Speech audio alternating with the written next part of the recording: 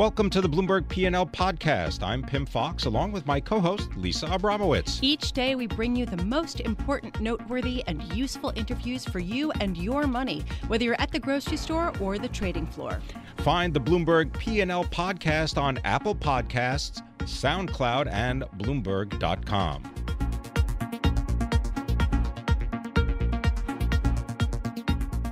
Well, this week, the European Central Bank will be meeting to discuss, among other things, how to start paring back its stimulus. I want to bring in Simon Ballard, a global credit strategist here at Bloomberg. He is based in London. And Simon, I really want to talk to you about the apparent debate that's heating up at the ECB, which is, do they have to wind down their purchases first under the quantitative easing program that they have going on right now? Or can they start by raising interest rates from the negative deposit rate area that it is in now? I feel like this is crucial and has the potential to really shake markets. Can you give us a sense of what the debate is? No, absolutely, Lisa. And I think, the key point here is while, they're looking towards the normalization of policy over time, I think there's a very different and a very distinct definition to be made between normalization of policy and raising interest rates.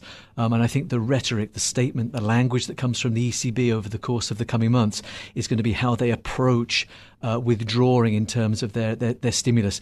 As we've seen with the ECB's corporate sector purchase program data, the latest numbers came out this afternoon, delayed because of the holiday in Europe yesterday. As of the end of last week, they own just over $90 billion now of corporate bonds. So they're continuing to buy, they're continuing to stimulate the credit markets through accommodative. So that's almost $100 billion of corporate bonds in the past year. Absolutely, that's corporate bonds plus all the agency debt that they've been buying as well. So that is purely just the corporate bonds that they've been trying to sort of reflate the corporate sector with, should I say? So yeah, the language going forward is going to be very key to how they sort of address moving towards that tightening bias.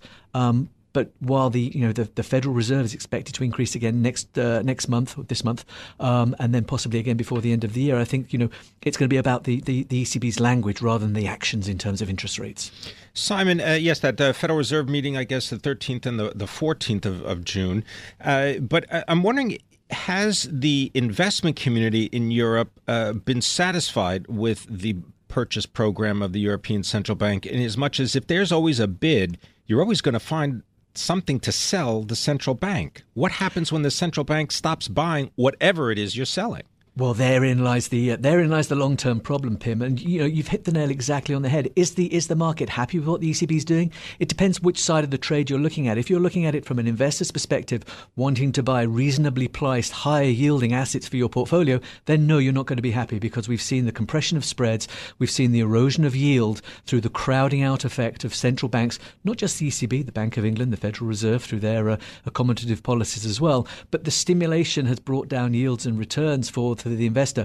Alternatively, for those guys that have been, long their portfolio over the last several years, they've just watched valuations go through the roof as spreads have compressed and quality curves have flattened as investors have been, as we say, crowded out into the high yielding space, taking on riskier assets. So, Simon, I'm looking at a 10-year German yield of about 0.25 percentage point. This is nothing for 10 years. Basically, you are giving Germany free money for 10 years to do whatever they want. That is how desirous people are of this debt. People do not seem to be expecting that the ECB will come up with any plan to extricate itself from the stimulus program that they have in place anytime soon. So is this just an intellectual argument as far as how they might approach some kind of withdrawal from this stimulus, or is there actually going to be a timetable put in place as well? Well, I think, again, we'll look for the language from the ECB as we do from the Federal Reserve in terms of their proposed or their intended time frame. But it's the pace at which that withdrawal happens that could potentially spook the markets, could scare investors away from the higher yielding assets that they've been crowded out into over the course of the last couple of years. We have 0.25% on the 10-year Bund. That is a lot better than the negative yielding front end of the German curve, which has been negative out to 8-9 years in recent months. And again, that really reflects the underlying uncertainty of the investor base, if you wish, wanting to be in these assets which are being bought by the central banks. but at the same time still wanting to hold treasuries, still wanting to hold German government bonds against a backdrop of an uncertain macro environment. So they need that haven cover versus the yield and the riskier assets that they're holding on the other side of the hand. Simon, is it worth asking what lessons the European Central Bank, the Bank of Japan, and the Bank of England, what lessons they have learned, if anything, from the Federal Reserve's efforts with quantitative easing? Well, I think, the lesson they're learning is the susceptibility of the market to react negatively and positively to incorrectly timed headlines and statements. And I think, as we go through the process of normalization in the US, the impact that this could have on the back end of the quality curve, on the higher yielding assets within Europe, could be quite severe as we pull away the purse strings and the support mechanism. Then looking at how we finance some of these weaker corporates that people have been buying into for the incremental yield, right, could be very difficult. So, Simon, given this backdrop of seemingly endless central bank money, can anything shake it up, like, for example, say the UK election that's happening this week, that could potentially pose somewhat of a surprising element to the markets should Prime Minister Theresa May not win re-election? Do you think that this could actually shake things? I think more importantly, it would be Prime Minister Corbyn that would shake things. If we did get the surprise, and as the polls have been moving over the last couple of weeks from a 20 basis point lead for the Conservatives over the Labour Party down to some polls would now suggest sort of just a 1 basis point lead between them. The implications of a Labour socialist government coming into the UK with their tax policies and their thoughts on sort of trying to reflate and nationalise the economy, I think could be a big trigger for an unwind of risk appetite in Europe. But certainly starting within the UK, but that would feed very quickly across Europe as questions around Brexit and more sort of the global recovery come into question. I want to thank you very much for joining us. Simon Ballard is our global credit strategist for Bloomberg. He is based in London.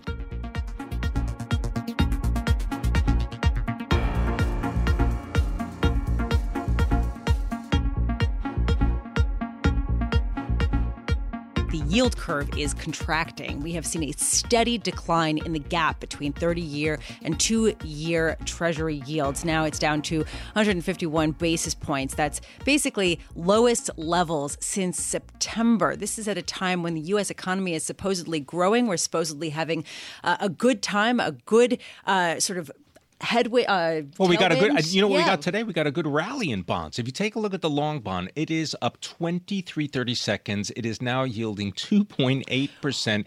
And as you said, contrast that with the 10-year, right? Take a look, 2.13%. Well, basically, the rally in bonds means that people typically are bearish. Peter Kenny is here with us to help make sense of what is going on, senior market strategist with Global Markets Advisory Group. And Peter, you serve on a lot of corporate boards. You've been in this market for decades. Try to help us understand the mixed signals. Is the yield curve telling us that if the Fed continues on its path of more aggressively raising rates this year, that it is making a policy mistake? We are at a pivot point here in this narrative where we're seeing compression in yields. And that compression in yields is dramatic. And as you pointed out, we haven't seen yields this low since September, so well before the presidential election. That's telling us there's a lot of risk off in terms of the global investor mindset. There is tremendous compression, and that compression is in the face of the Fed projecting 3 more rate moves this year, which I don't think is going to be the case. We may see June, but after June, it's pretty much off the table, anything from that point on. And the reason why I say that is because even though we're seeing equities at or near all-time highs, we're seeing economic data that's underwhelming. Last month's employment report was a classic example of that. Not only did we get a miss of meaningful size, we saw revisions that were significant for previous 2 months, and we saw nothing inside that labor report that spoke to any sort of robust growth. Wage inflation, average week, labor force participation, none of that data spoke to any sort of robust growth. So I think that as much as the Fed wants to project higher rates and wants the markets to believe that rates are going to move higher, markets are telling the Fed, we don't think so. And since the bond market leads the equity market, I think it spells potential headwinds for the equity market as well. So what are you telling your investors? I mean, if you're taking a look right now at the 30-year, as I said, 2.8% for a 30-year, yeah. I don't get it. A 1 year is 1.1%. I mean, how do you make sense of this? Well, it's telling us two things. First of all, it's telling us that the market does not believe that the Fed's going to raise rates 3 times this year, from here to the end of the year. So does that mean that if they do, then we've got a real problem? Pimm, I don't think it's going to get there. I don't think it's going to get there because it's just the flattening of the curve is indicating that the Fed, I don't want to say can't, but I just think it would be very unwise unless we see something in Q2 that speaks to something that we didn't see in Q1, which I would argue we're not seeing. I just don't see it yet. Okay, well, here, can you solve this paradox for me? Because a lot of people have said something is amiss. You have bond yields going down, which typically is bearish. You've got stock prices going up. You have a yield curve flattening, which typically means slower growth ahead. Stocks seem to not care.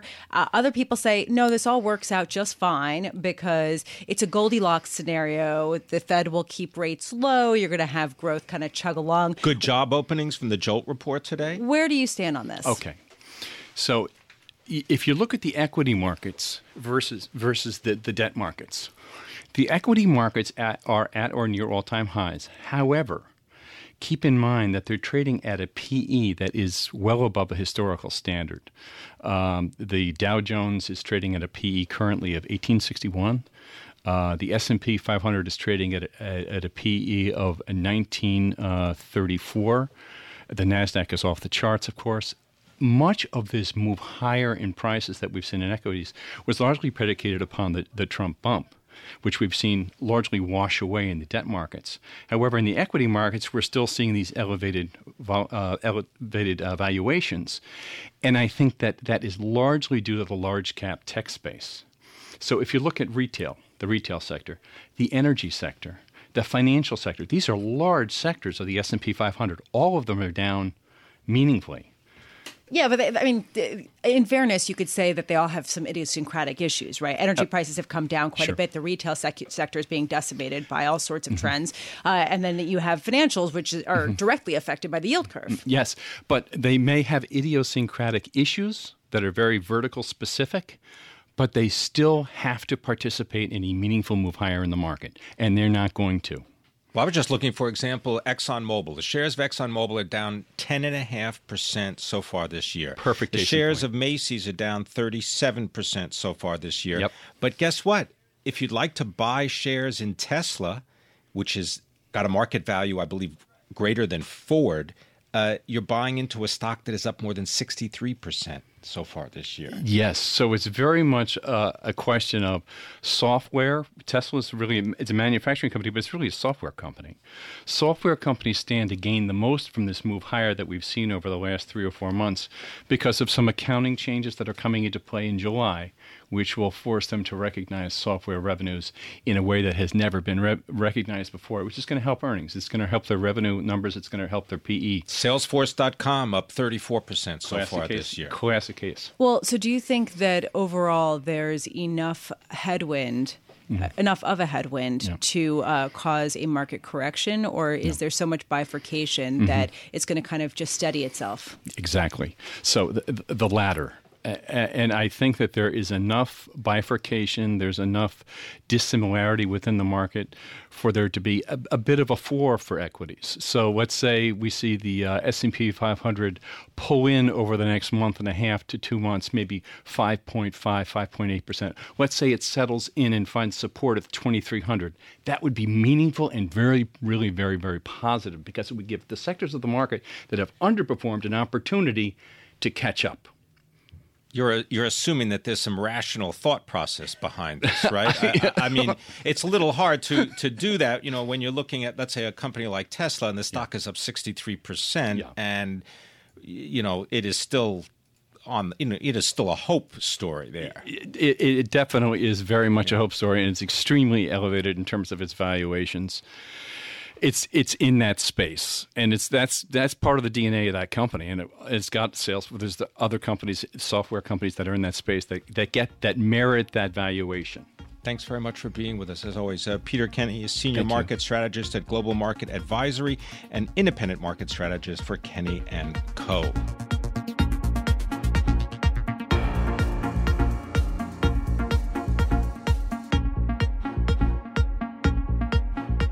Well, there's been a ton of speculation about the slowdown in vehicle sales in the U.S. and what this means for automakers. So luckily, we have someone to really help us understand just how big of a slowdown this really is going to be. Mark LaNeve is Vice President of U.S. Marketing, Sales, and Service for Ford Motor Company, and he joins us by phone from Dearborn, Michigan. Mark, thank you so much for joining us. Ford actually had a monthly victory over General Motors last month with respect to sales. You came out with sales numbers that were ahead of GM's and better than expected. That's the good news. The bad news was it seems like there was quite a bit of support that Ford received from some of the fleet sales and still saw a material slowdown in sales by retailers. How concerned are you about this, and have we already seen the worst of the sales declines? Well, first of all, I appreciate being on with you guys. And, the year so far has been really interesting from a vehicle sales standpoint. It's important to remember that we're operating in an industry we believe is going to be 17.5, 17.6 million units for the year. That's an historically high number, going back, 20, 30 years, even some of the heydays of the early part of the 2000s. So we have leveled off, plateaued, as we say back here in Dearborn, from last year's record level, but it's still a very healthy pace. Retail is relatively flat with a year ago. Our fleet business, overall fleet business in the industry, about the same. And Ford's tracking right with those numbers, albeit at much higher transaction pricing due to selling a very rich mix of our new pickup, van, and SUV lineup. Mark, could you speak a little bit about the company's efforts to create a core of electric or hybrid vehicles and why that is so important for the future of the company? Yeah, if you look to the future and some of the obviously regulatory standards that we're going to have to meet, as well as meeting customer expectations, we're putting electrified technology, be it mild hybrids all the way to full plug-in electrics, across much of our lineup. We don't feel like the business should be such that it's just small specialized vehicles that carry this technology. So we're looking at technology broadly across our car, SUV, and even truck and van lineups. And we want to make sure that the consumers have choice, where they can make economic decisions based on vehicle usage, or they're using the car for just for work or for just leisure activity, and they can make a logical decision and have a lot of choice. They want a full plug-in versus a mild hybrid or EcoBoost engines that also get great fuel economy. Mark, you were talking about the volume of sales and then hinted at the price point, and that basically prices are going up, that consumers are buying more expensive cars, so even and trucks. So even if they're buying fewer of them, the actual revenues are bigger. I'm wondering how long you see prices rising to the degree that they have, given the fact that we are seeing deterioration in auto loans, in the quality, in consumers' appetite to incur more debt, and the lending standards on behalf of big banks from JP Morgan to Citigroup. Well, the trend that we're seeing in pricing, which is largely driven by what we call segmentation, which is people moving from passenger cars into utilities and trucks, has really been going very steadily since 2009, really coming out of the big recession. So we've seen year-on-year increase not only in unit volume, but almost all the industry growth in that window has been in the SUV and truck lineup. And within those numbers, within SUVs and trucks, customers are electing and choosing much higher trim levels, higher technology packages. The vehicles themselves are getting more expensive as we add refinement, technology, safety equipment to the vehicles. So in some regards, it's tended to defy gravity. In terms of prices, the price increases that we've seen. Facilitated by incentives and cheap credit. Yeah, but as a percent of selling price, incentives are really relatively stable over the last 7 or 8 years because you're spending somewhat higher per unit incentive spend against a much higher selling price. Now, credit has entered into it. Over the last 7 years, nominal interest rates have gone down.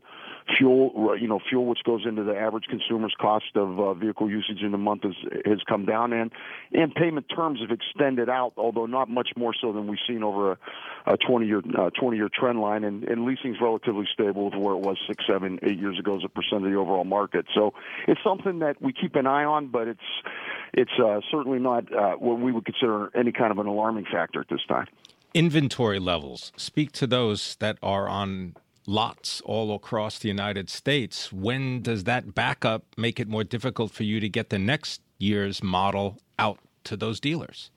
You've got some spot excesses and a couple, you can look across a competitive landscape on a couple of segments from a couple of competitors. But at Ford, we feel we're in ideal position, sitting at roughly 70 days, heading in an important summer selling season. The industry is in relatively good shape. You can point to a given competitor in a segment or two that would be considered somewhat high.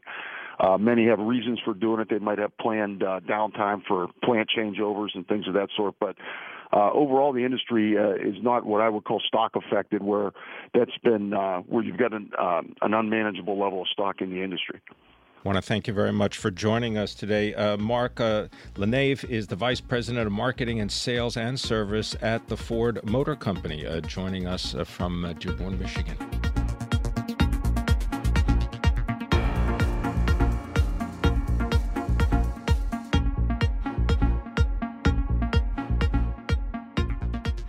We're going to take a look now at labor, but not just any labor, people who want to come to work in the United States on H-1B visas. And here to tell us more is Caitlin Weber, government analyst, global trade policy for Bloomberg Intelligence, joining us from Washington. Caitlin, a pleasure to have you with us. I was looking at the number of applicants for these 85,000 spots that are available for the H-1B visa program. And last year, if I'm right, 230,000 people applied for just 85,000 visas. Is that accurate? Yeah, that's right. And I don't think we have the numbers out this year for this current filing season, which just ended back in April. But the level was probably right up there with the demand. I think that the USCIS, U.S. and Citizenship Immigration Services, had to actually stop applications after 5 days because there was just so much demand. So how does the program work? Because I know that there are time limits involved, but then there are also exemptions that can be made.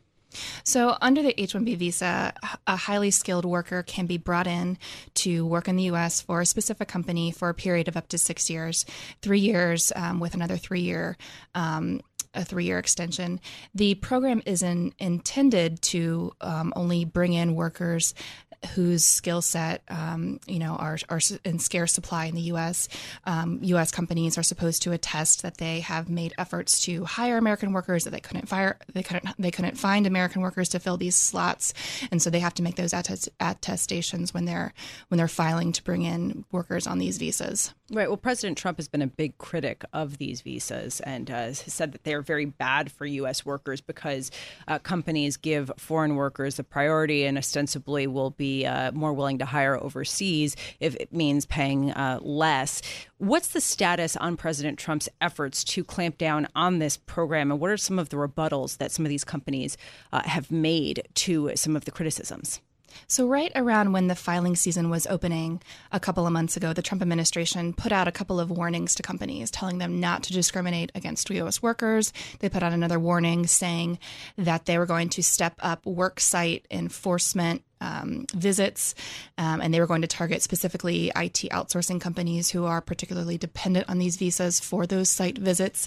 There was also an executive order that came out late April after the filing season was already closed, where the administration ordered a multi-agency review of the program with a goal that eventually there will be new rules or guidance that could change the way that the visas are allocated. Right now, they're allocated randomly, just in a random lottery. But increasingly, there's been calls from inside the administration and outside the administration to allocate those visas based on pay or based on skills that are in scarce supply. What do you hear from the companies that would be most affected by this? Infosys, for example, they're based in India. Tata Consultancy Services, also based in India. You have Cognizant, based in the United States, as well as Accenture. They're based in Dublin. They're all big users of H-1B visas.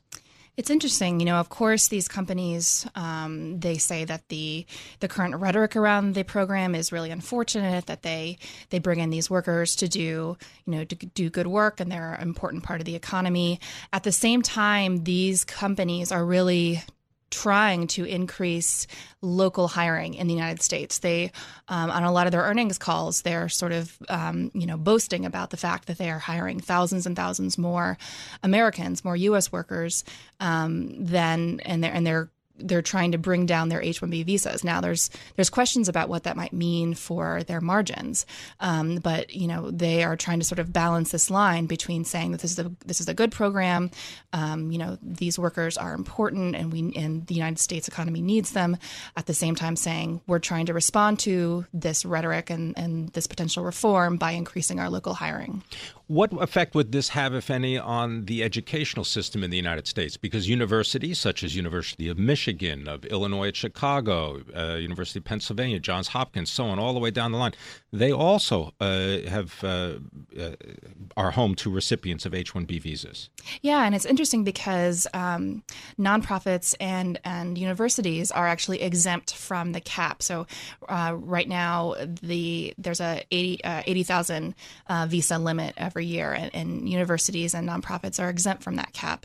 There has been an effort within the administration to clamp down on, I guess, for lack of a better term, what diploma mills. So there has been increasingly calls for rules that would require universities bringing in H-1B workers to be accredited before they're able to file those cap-exempt applications. Caitlin, real quick, is there any teeth behind some of the criticisms that President Trump have put out there? I mean, I hear a lot of review and warnings, but I don't really hear much by way of law or changing policies formally. Yeah, that's exactly right. A lot of tough talk, not a lot of action yet. The review, there's actually no deadline for that review. I think it's probably likely we'll see some results at least before the filing season opens in April 2018. I also think that there's probably a decent likelihood that there could be a company, potentially prosecuted for alleged abuse of the program as a result of these worksite visits. That would be a really interesting case to try to set the precedent through just prosecution of some violation or flagrant misallocation of the resources. Caitlin Weber, thank you so much for joining us. Caitlin Weber is a government analyst and global trade policy expert for Bloomberg Intelligence, and she's based in Washington, D.C. Thanks for listening to the Bloomberg P&L podcast. You can subscribe and listen to interviews at Apple Podcasts, SoundCloud, or whatever podcast platform you prefer. I'm Pimm Fox. I'm on Twitter at Pimm Fox. I'm on Twitter at Lisa Abramowicz1. Before the podcast, you can always catch us worldwide on Bloomberg Radio.